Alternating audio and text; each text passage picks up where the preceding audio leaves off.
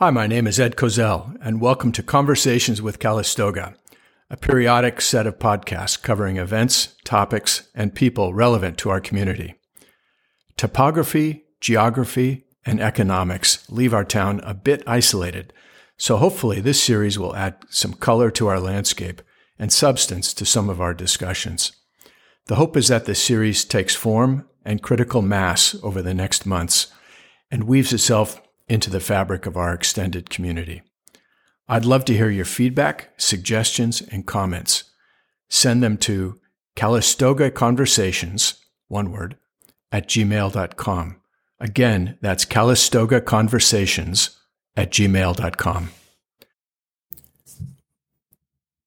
It's Wednesday, August 3rd, and I'm here with Paul Ingalls. Paul is a longtime resident of Calistoga. He actually grew up in town, and many people might know him in recent years as a senior executive at the Press-Democrat over in Santa Rosa. However, in his younger days, Paul had a more storied history, and we're here today to talk about Calistoga's famous Horrible Parade. In talking with Gary Krause the other day, he said that when he came to town, the motto of the town was "Keep Calistoga Funky." Today, it is no longer that; it's "Keep it Rural." But at the time, funky seemed to describe best the Horrible Parade. Paul, good afternoon. Well, good afternoon. So, tell me a bit about yourself. Where were you born in Calistoga? I was born in Calistoga. My dad was born in Calistoga, and my grandparents and great-grandparents are buried in Pioneer Cemetery, so the family goes back a long ways.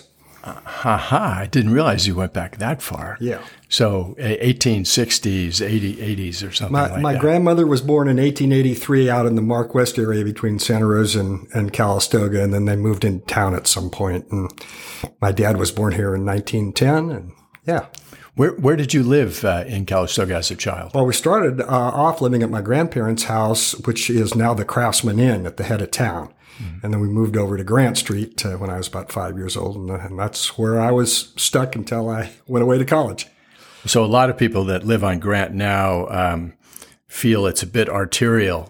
Just to make them feel worse, tell us what Grant Street was like back in the day. Well, I don't think I'll make them feel worse. It was pretty much the way it is today. I mean, there was many years where my mother wouldn't let me ride my bike down Grant Street because the traffic was too fast and there was no sidewalks. And so, yeah, it's pretty much what it is today is what it was then. Yeah. Oh, okay. And was it mostly just traffic headed for Lake County, or I mean, what was the traffic? You know, it's a good question. I don't really know. I suppose it was viewed as a shortcut from somewhere to somewhere, and really there was no traffic enforcement, and so people traveled fast, and yeah.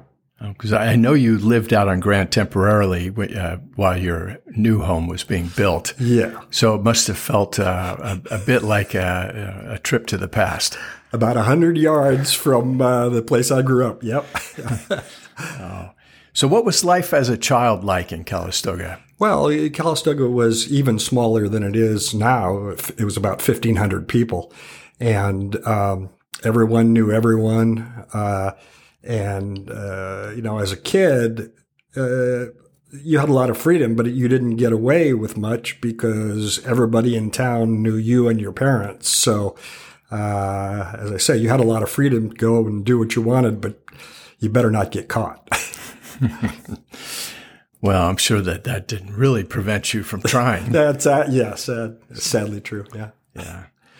Well, so, let's start by talking about what the fairgrounds or the annual celebration events were like in Calistoga. Oh my God! Well, the fair was. I think people have kind of said, contemporary people have said that the fair was a big deal.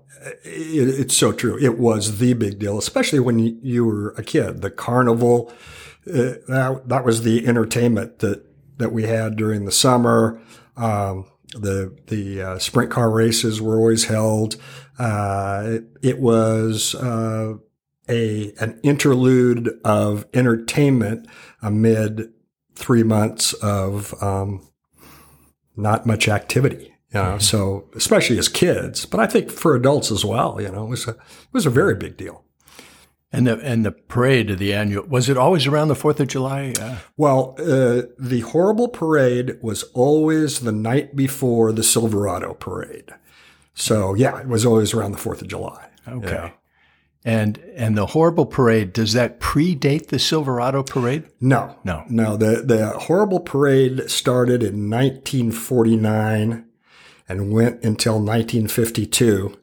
And then there was a 5-year hiatus, and it started up again in 57 and went through 64. So it's about a dozen years was the lifespan of the Horrible Parade.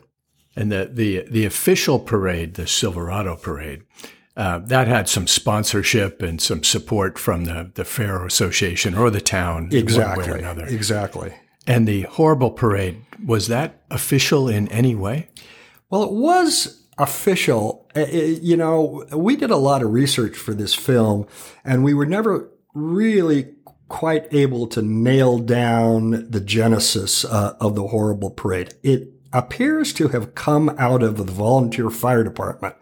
And we thought maybe it was a fundraiser for the fire department, but I don't think it was that. I think it was simply a way that the firefighters thought we can additionally punch up the tourist attraction in town. And they were kind of doing it as a community boosterism.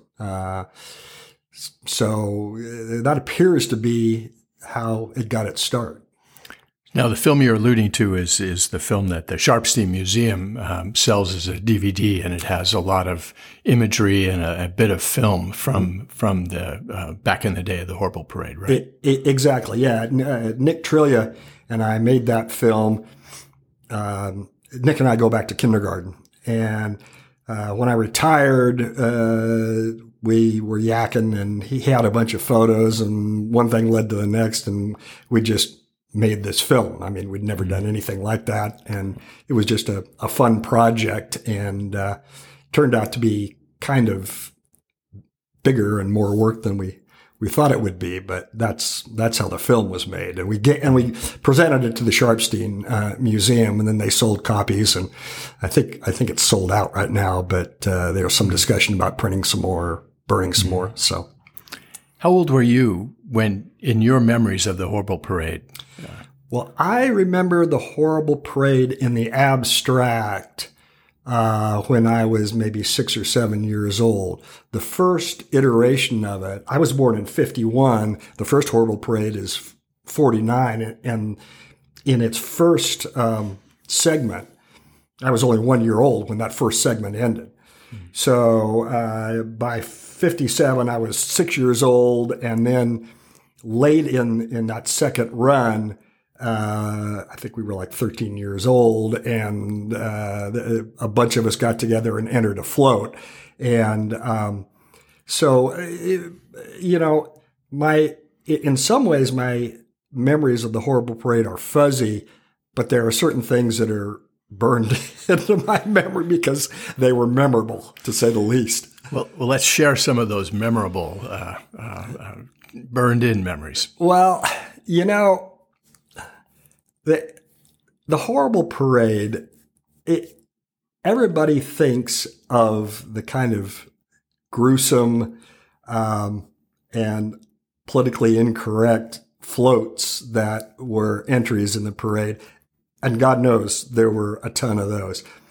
Most of the parade was really kind of benign. There was marching bands, but for instance, the Native Sons of the Golden West had a real live marching band, with real instruments, and they could play. So they'd come up for the Silverado Parade, but the night before, they'd play in the Horrible Parade. But when they played in the Horrible Parade, they donned goofy costumes, and so there were a lot of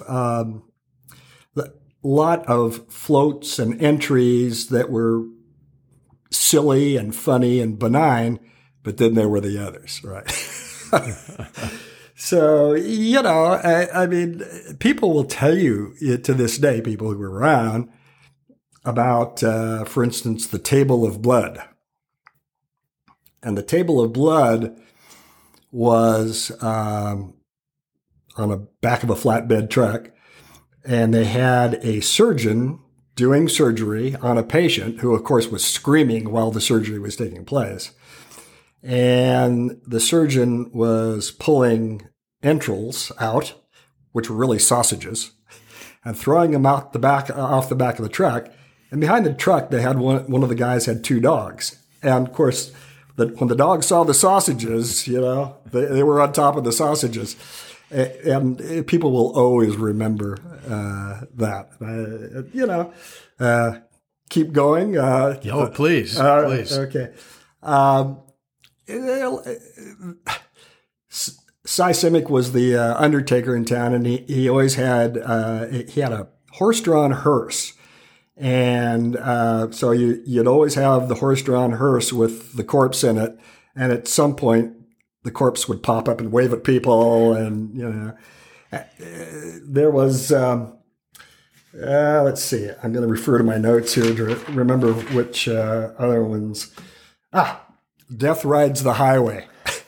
Death Rides the Highway was kind of an interestingly anti-drinking and driving kind of float, with dead people around a wrecked car and the Grim Reaper there, and empty beer cans all over. Well, some empty and some full, right? So it delivered that message, but in typical Horrible Parade fashion, every once in a while, one of the corpses would pop and drink part of the beer and then go back down. It was that kind of stuff, that kind of just irreverence that really made the Horrible Parade, something special. Yeah. There were a lot of hijinks involved in the Horrible Parade. I don't want to go on too long, but Calistoga in those days, as I said, was very rural, very small. And you have to remember, this was 1949 was the start. Television wasn't really even available until 1947. Nobody had a television. People had radios. They listened to the radio. But most of the entertainment was homegrown and social. And so people were really active socially, which usually involved the imbibing of some kind of spirits. And they'd get together and they'd cook up these crazy ideas, there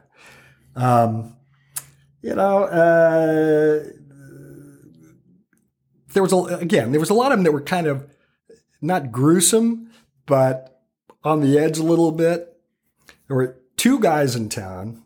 One of the Reeder family owned a creamery where Pacifico restaurant is right now.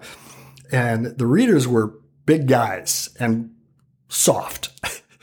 So when you saw one of the Reeders on horseback at the Horrible Parade as Lady Godiva, this was a matter of some humor, There was another guy, John Cavallari, was a building contractor.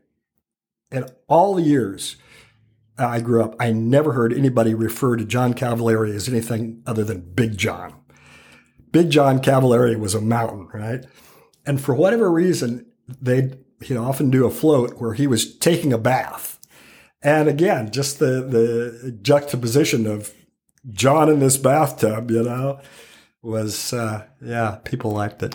Huh. I've got other stories. Well, now let me ask you. You entered a float yourself. Oh, yeah. Was it horrible? Did you try and make it horrible? No.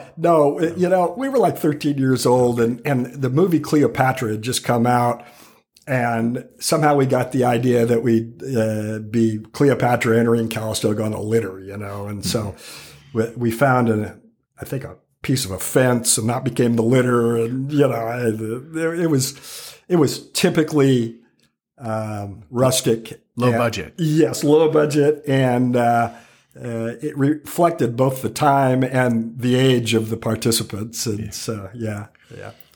Well, I'd love to hear some of the other stories that you have about the floats. One of the things that people keep telling us, or kept telling us, is the kind of miscues that happened. Because as I say, all this was seat of the pants, right? It was, homegrown. There was one float called On Top of Old Smoky. And it's a little unclear exactly what the float did, but it was an old log cabin and with the surrounding decoration. And there was smoke coming out either out of the windows or something. And this, there was some kind of smoke generating thing happening inside, probably a real fire, right?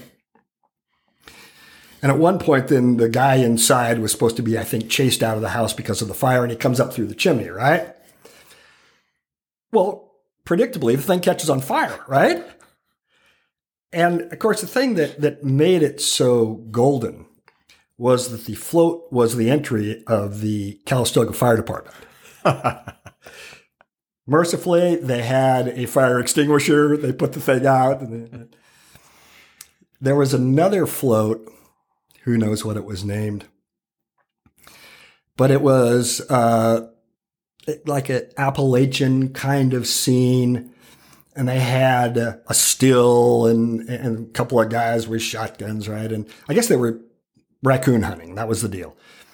And they had a couple of dogs. And then they had this dead snag, a tree. And up in the top of the tree were two live raccoons. They were chained. They had a collar and chain, but they're up there, right? So now the float comes down the street. And of course, these floats typically stop before the judging stand. Well, they stop. But what they forgot to contemplate is that there was a wire going across the street with flags. And, well, first time the raccoons see that, they're out of there, right? And they're on the flags and on the wire. I don't know. We never found out exactly how long it took them to get the raccoons back under control. But, I mean, you have to assume that was a good show for the crowd, there was just a bunch of stuff, There was a classic float that people will tell you about, again, to this day. And it was called the Deer Hunters. And back in the day, theoretically, at least, I never saw it, but theoretically, guys would go out deer hunting not with a truck, but they take a sedan or something.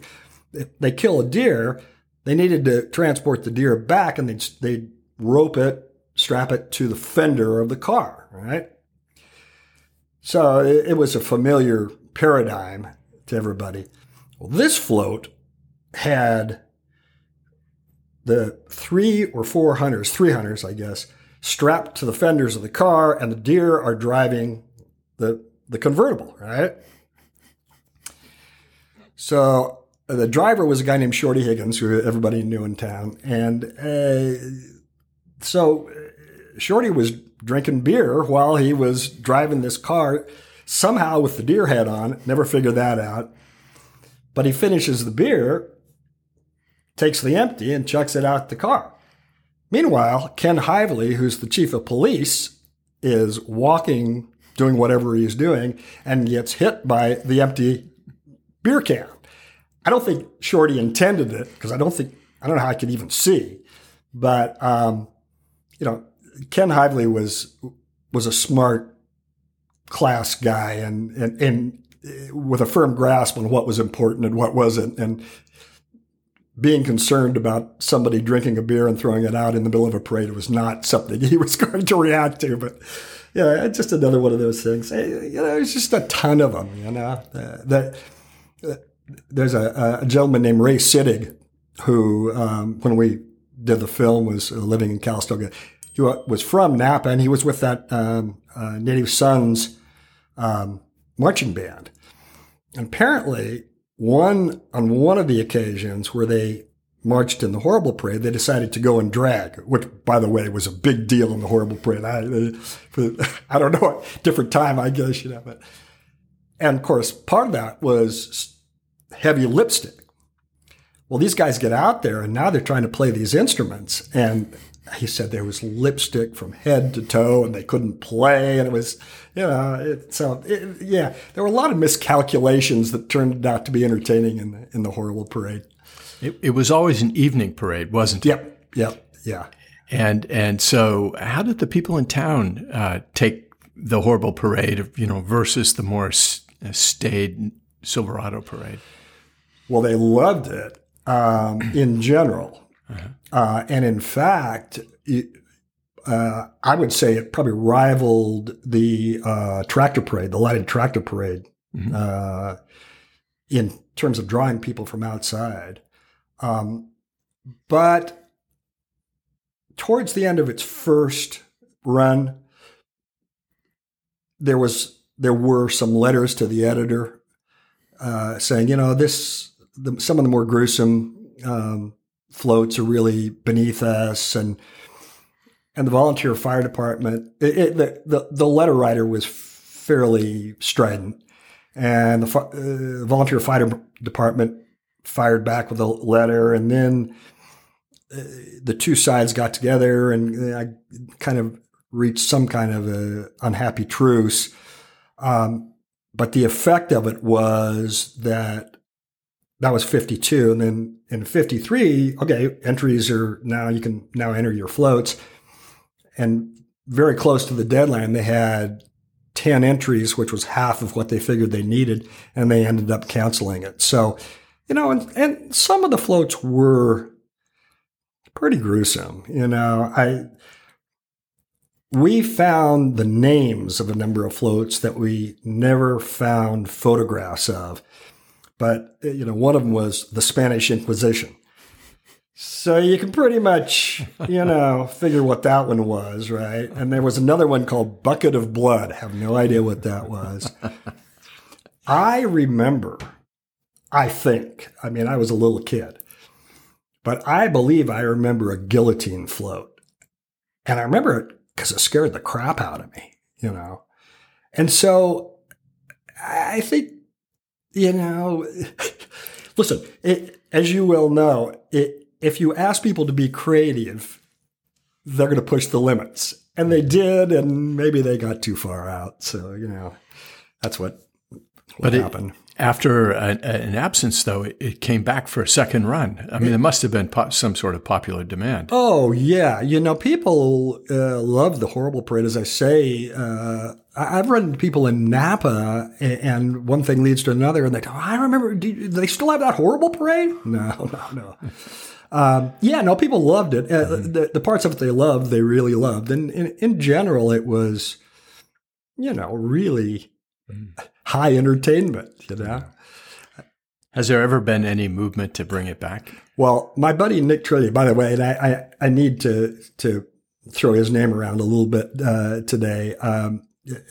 We couldn't have made the film without Nick, because he was really the guy who knew the people and had the contacts and set up the interviews and that kind of thing. So, God, what was the question? I'm sorry. I forgot. Well, has there been any movement to bring it back? They put a float in the Silverado Parade, I don't know, 10, 15 years, more than that, 20 years ago, that was like, Remember the Horrible Parade. And it reenacted some of the famous floats. Mm-hmm. And, but other than that, I don't think you'd get away with it these days, because it was politically incorrect.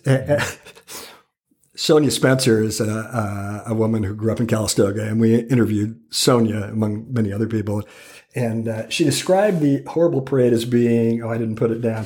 She called it insensitive, bigoted, and racist. And then she went on to kind of ameliorate that. And at the end, she said, and it was a lot of fun.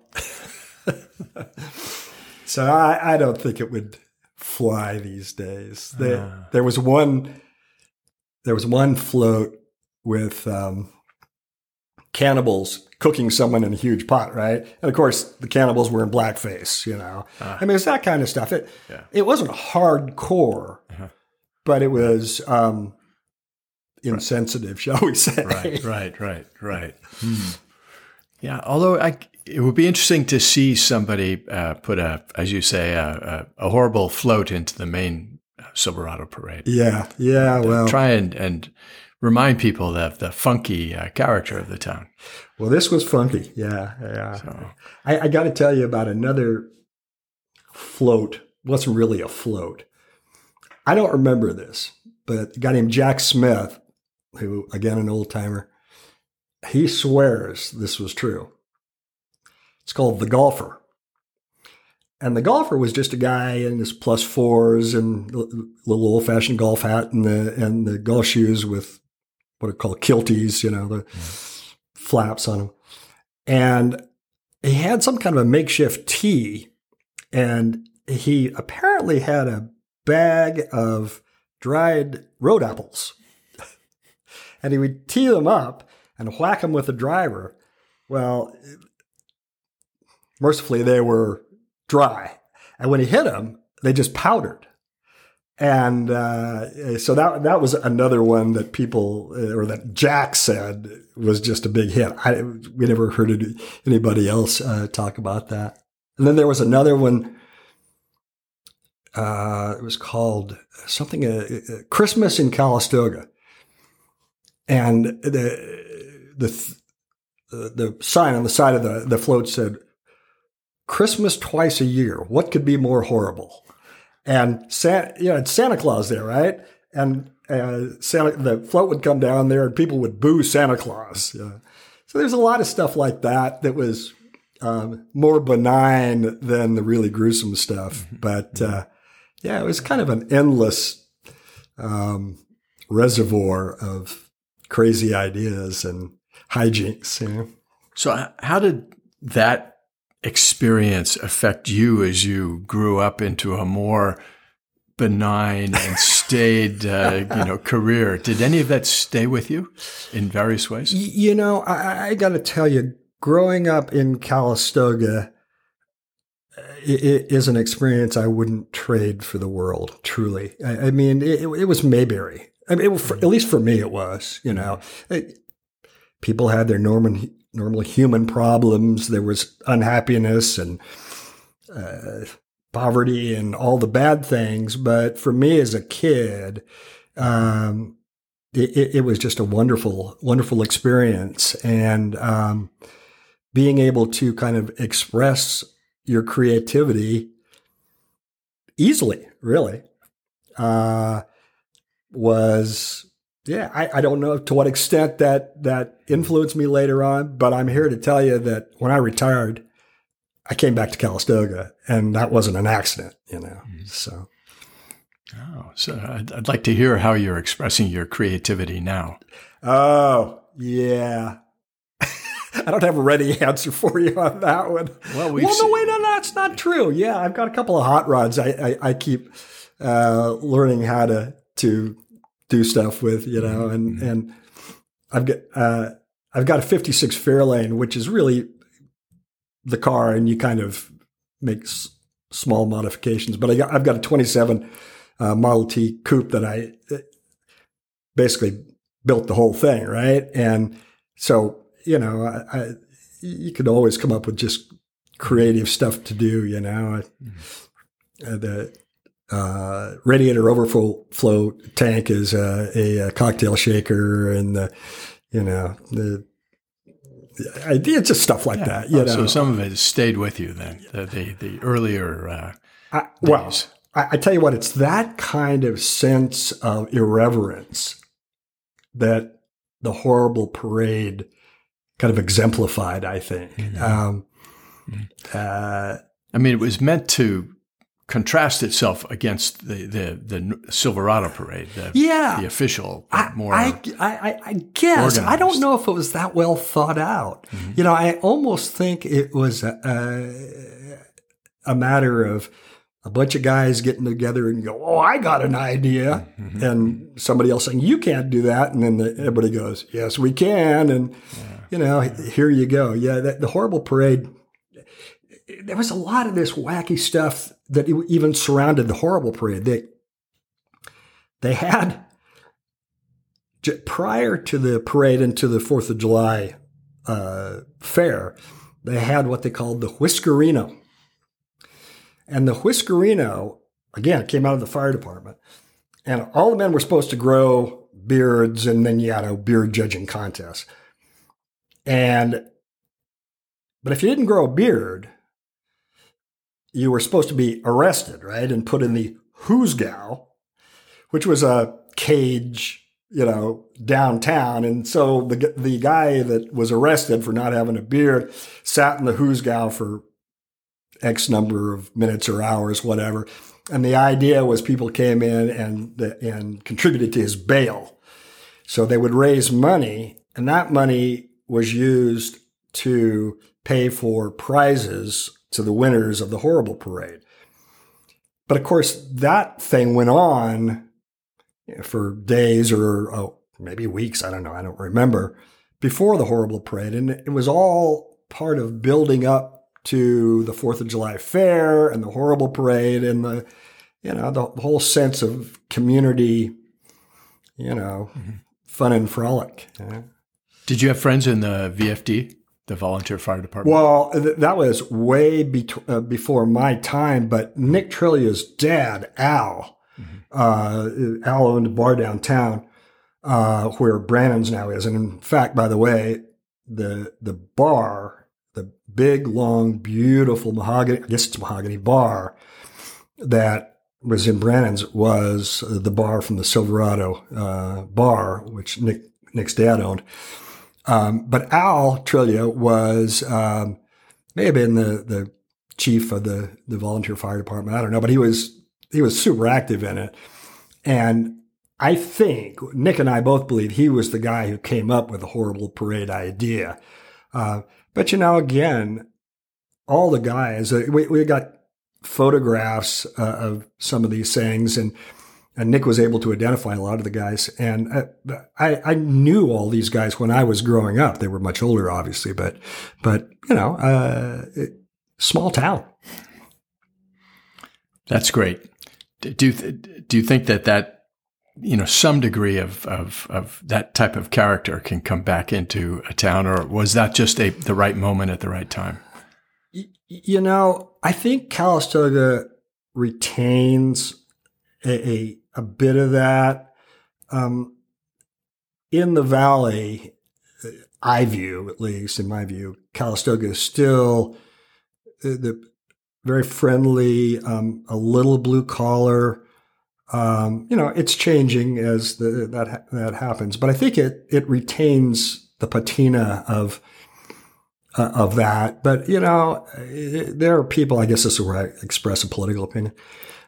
There are people who really bemoan the fact that Calistoga has changed, but come on, when I was growing up, my mother would go to Ding's Food Center, which was on the, whatever that is, the north side of Lincoln Avenue, to buy dry goods, canned whatever. Then she'd go across the street to Butler Brothers Butcher Shop and buy her meat. And then she'd go out to Louis Crevea's fruit stand out where Lake Street and the trail and the highway come together, and buy her vegetables. Very quaint, worked then, but is that what you really want to do in 2022? I don't think people really want to do that. So, times have got to change, Yeah. Well, Paul, I want to thank you very much for your time this afternoon. Is there anything you'd like to say before we hang up the microphone and move on?